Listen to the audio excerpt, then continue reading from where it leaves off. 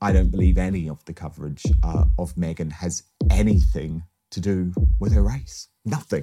Absolutely nothing. It's a narrative that she has created.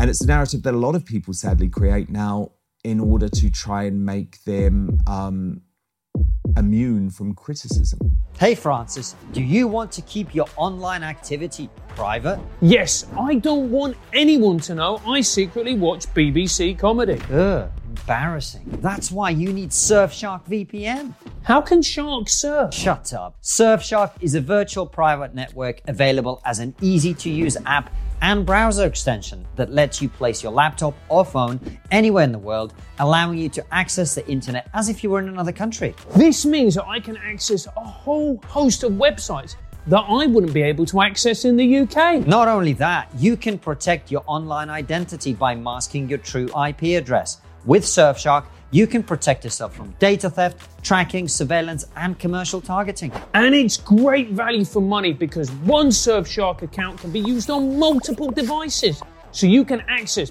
problematic content wherever you are. And by problematic content, we do mean trigonometry. Click the link below and use our code TRIGONOMETRY to get 83% off, plus 3 extra months for free. Surfshark also offers a 30-day money-back guarantee, so there's no risk to trying it out for yourself. Click the link below and use our code TRIGONOMETRY to get 83% off, plus 3 extra months for free.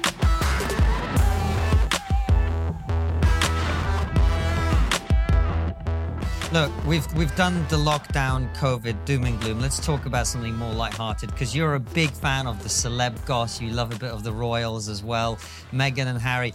And this, please forgive me for what will sound quite rightly as a slightly snobby question. Really? Yeah, from me, it's very unusual. But why do people care about that sort of stuff? Because you love it and you're very good at covering it. And when I'm on your show, we talk about it. And there's always with Harry and Meghan, there's a bit of a political angle, which we can talk about in a sec. Well, why do people care about this sort of stuff more generally?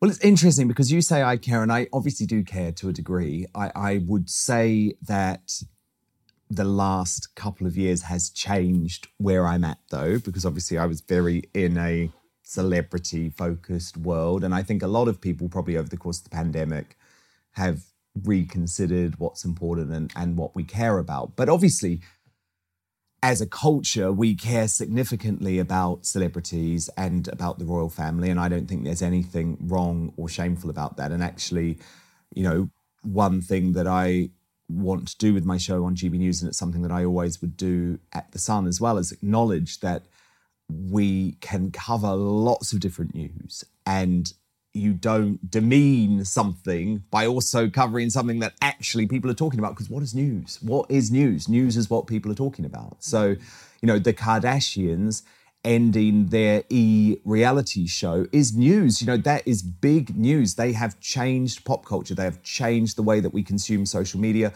They've genuinely changed the way a generation behaves. So them ending that show, to me, is really significant news. The royal family, obviously you're completely right. They take on a different dimension because everything they do is history. It's history, and it will be written about for decades and centuries to come because of the cultural structure we have in this country. And obviously it's been an absolutely torrid and unprecedented time, the most unprecedented time for the royal family since the death of Princess Diana in 1997. And certainly for me as a teenager when Princess Diana died, I was 14. I mean, there are 2 news stories that I feel like define my teenage years. And obviously one is 9/11 and the other is the death of Princess Diana. It was such a moment for this country and such a moment in culture as well. And it absolutely changed culture. It changed our relationship with celebrities and the royals, but it also changed how we are as Brits, because her death brought out a whole other sort of idea of expressing public emotion and feelings. And I think, if anything, it was sort of the end of the British stiff upper lip. And then, of course, you have Harry and Meghan, and what they represent, I think, is the woke culture coming to the royal family. And my God, it has been a culture clash like none other. It's interesting that you say that. For me, I think the reason that people latched onto it so much is because it represented the generational divide. You have the divide of, the Queen, Philip, duty, country, etc., etc. You put your role before yourself. And then you have the woke, which is, it's about my feelings. It's about how I see the world. It's about protecting myself, keeping myself safe. And the two they just don't fit, do they? No, of course not. Of course not. And Meghan was a celebrity. I mean, not a huge celebrity, but she was a C-list actress. But the point is, she understood the power of the media. She understood the power of social media. She absolutely understood the power of celebrity. And she came in and blew it up. She blew it up. She didn't care about royal tradition. She said all of the right things at the start, but her behaviour behind the scenes, and of course I was covering it very, very closely. And it was a fascinating period for me because obviously when Meghan entered the royal family, I'd just been editing the Bazaar column, which is the big celebrity showbiz column at The Sun. And I'd left that and Meghan entered, and it was this fusion between royalty and celebrity. So I was sort of perfectly placed really, because I knew Meghan's story and I knew people who knew Meghan, and I knew what sort of person she was, and I knew how fame hungry she was, and I knew all about her. And to see her enter the royal family and the royal family just literally unable to cope was just fascinating. It was fascinating. And I broke story after story about it, and people cared, people cared. And obviously it culminated in me breaking the story of Megxit. And, they released their statement announcing they were leaving the royal family about, 8 hours after I'd broken the story. So it was a crazy period. And Dan, so we're talking about the royal family. We're talking about Megxit.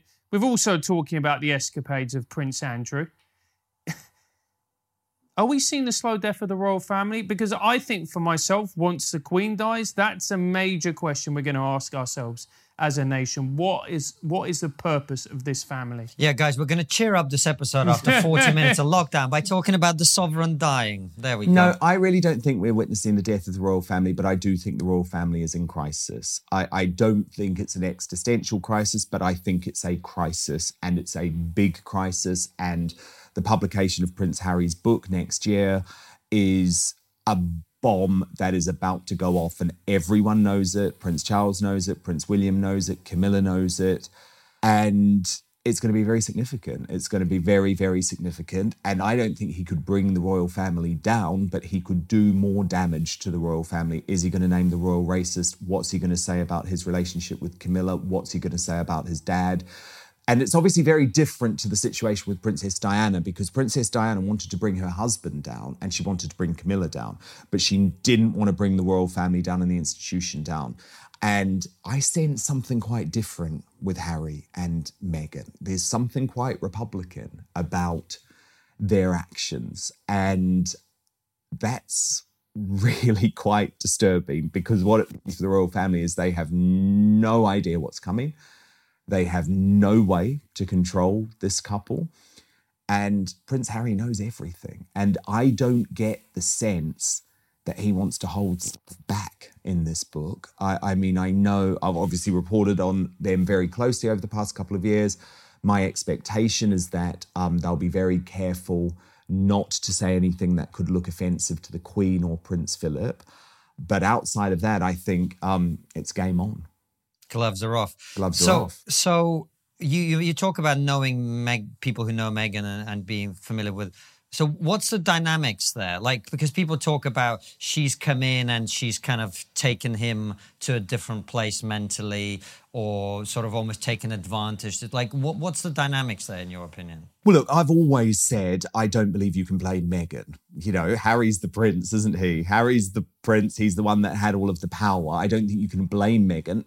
She's had a huge influence on him. She's clearly a very manipulative human being, and she's got him. And I think, look, I I judge people a bit. I know everyone's situation is different, but I do judge people a bit based on who's in their life from their childhood, both in terms of family and friends and school friends. And I know in my life, so I just think about me, you know, my family and my friends from school are everything to me because they know me better than anyone else. And my goodness, they would be the first people I would have at my wedding at any cost, you know. And Meghan had her mum.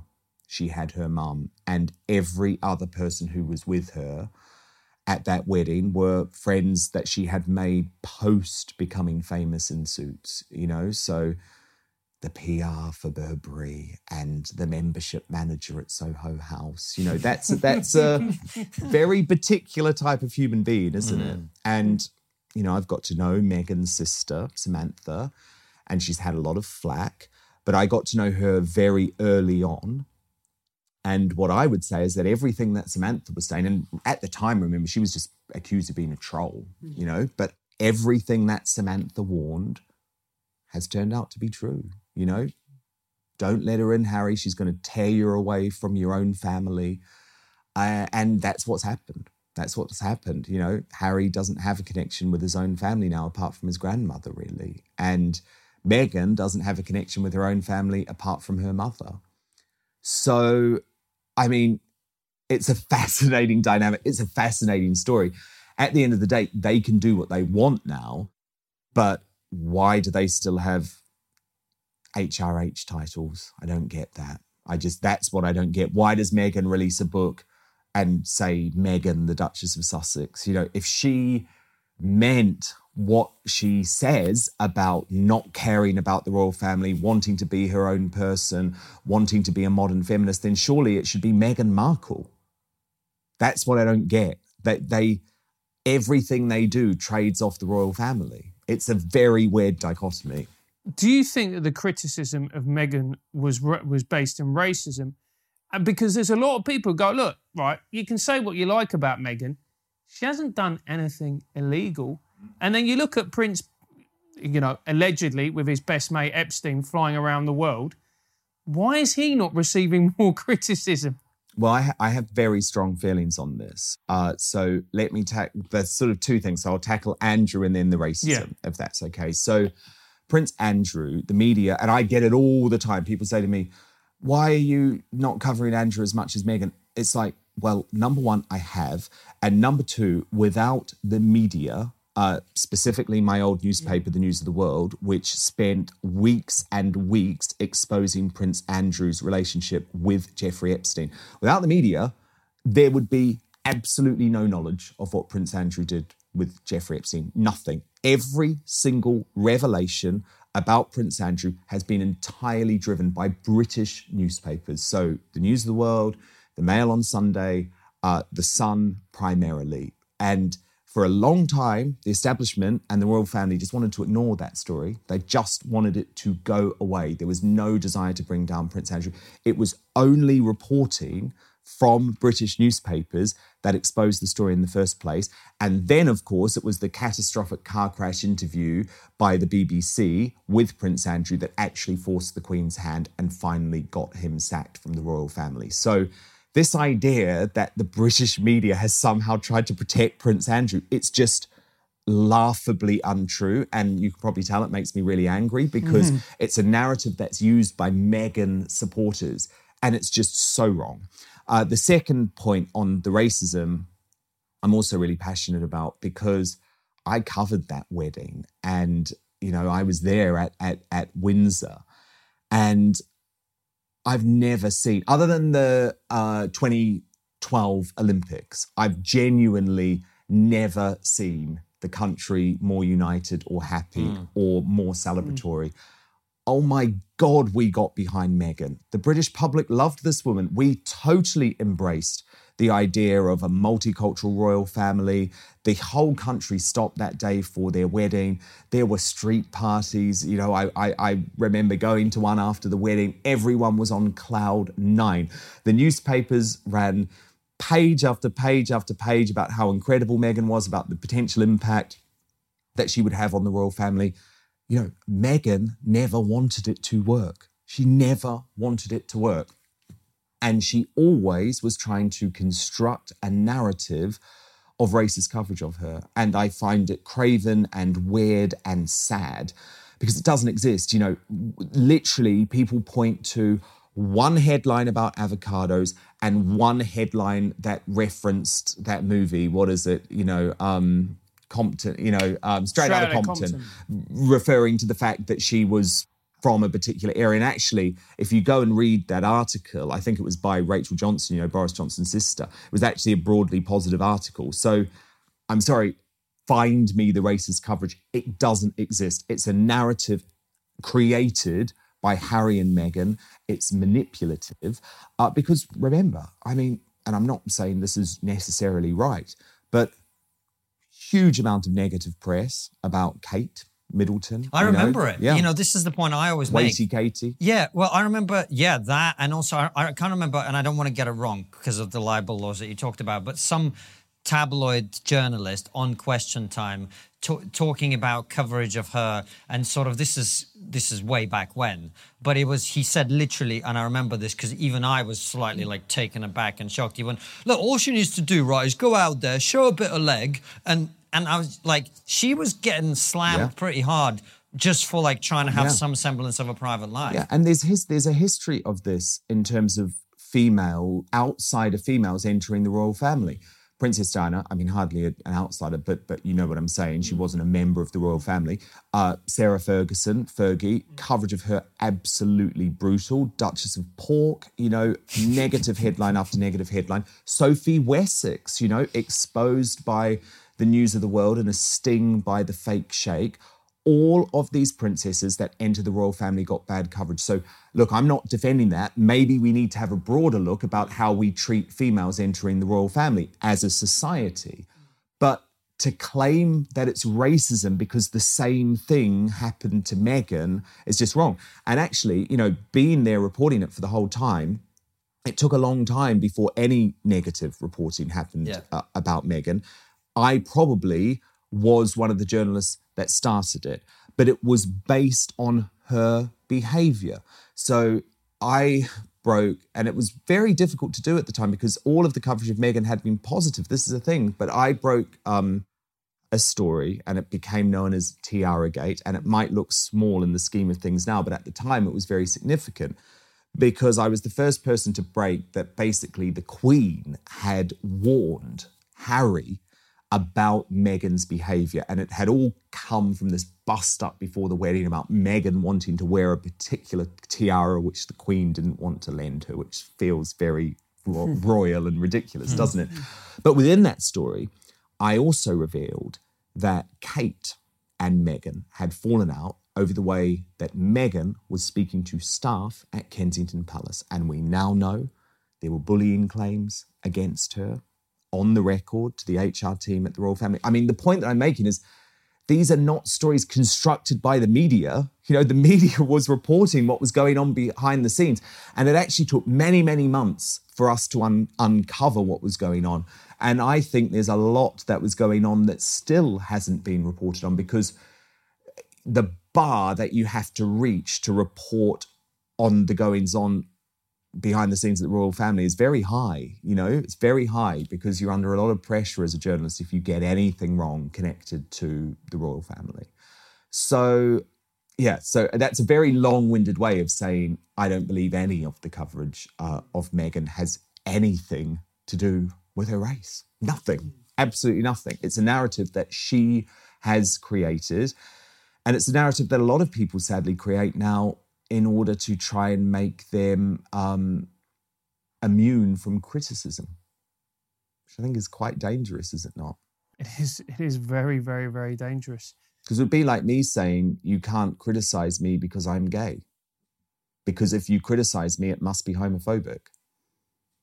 That's literally where Meghan is at. But it's a tool of choice, as we now know, for quite a lot of people. And what's interesting to me, I am not someone who's paid almost any attention to this stuff. But, I mean, let's start with the fact I am darker than Meghan Markle, right? So the idea that people are, I remember that wedding, and I actually remember thinking this is a bit over the top here, to be honest. How we were just like obsessing about this wedding and blah, blah, blah. It looked to me like she got pretty good coverage, but quite a few people actually, lost jobs or got into trouble by making the comments that you've just made. And I don't think you will now. But there was a moment in time where I think Piers Morgan got in, and God knows I disagree with Piers Morgan on a lot of stuff, but he got into a lot of trouble, in my view, unfairly. Lawrence Fox got into a lot of trouble for, again, making the same point.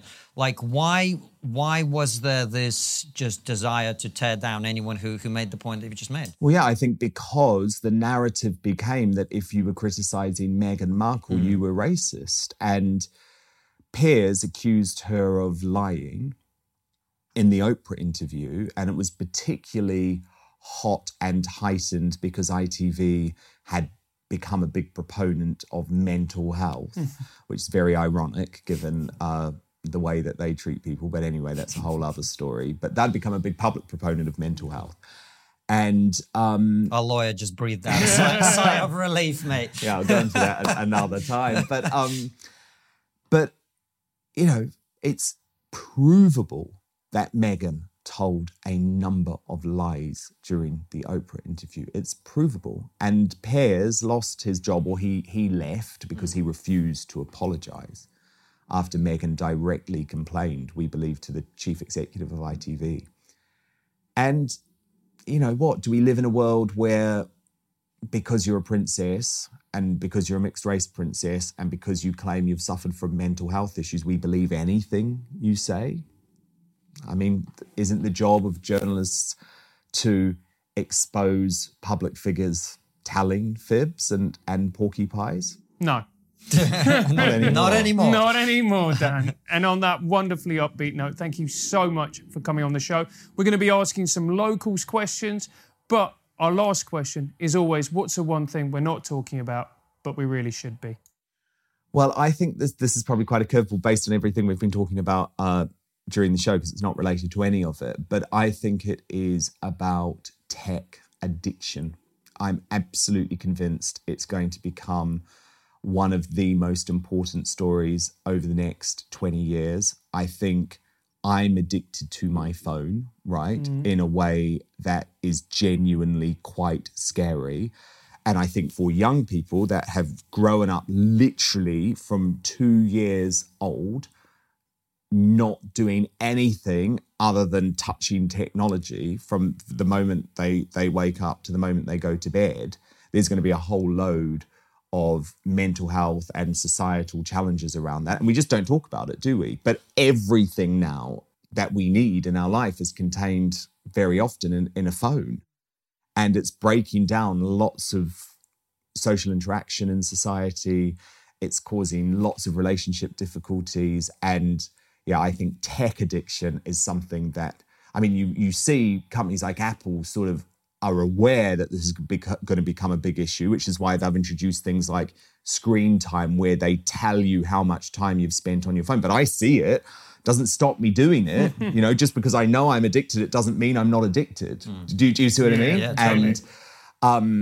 And I think it's going to become a huge issue for the big tech companies and also social media as well, because all of them play into each other. So how do we still use technology and harness the brilliance of technology without losing the importance of human interaction and what that brings us all? And I think especially with the pandemic and having people, especially young people, locked up at home for the past 2 years, I think the ramifications from it are huge, and I think it's going to be a big story to come. But at the moment, it's just not being covered.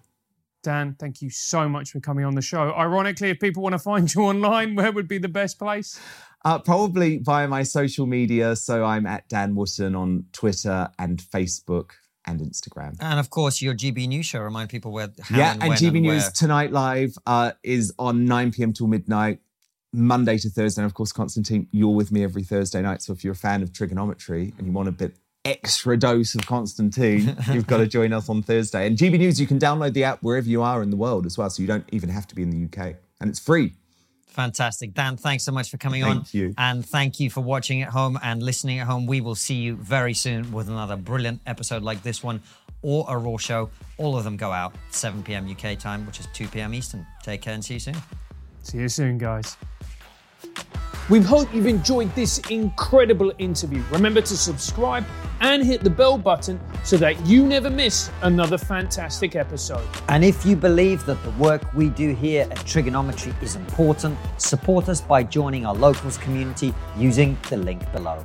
Before you go, consider joining our exclusive member feed. As a member, you'll get ad-free and extended interviews. Click the membership link in the podcast description or find the exclusive episodes link on your podcast listening app to join us.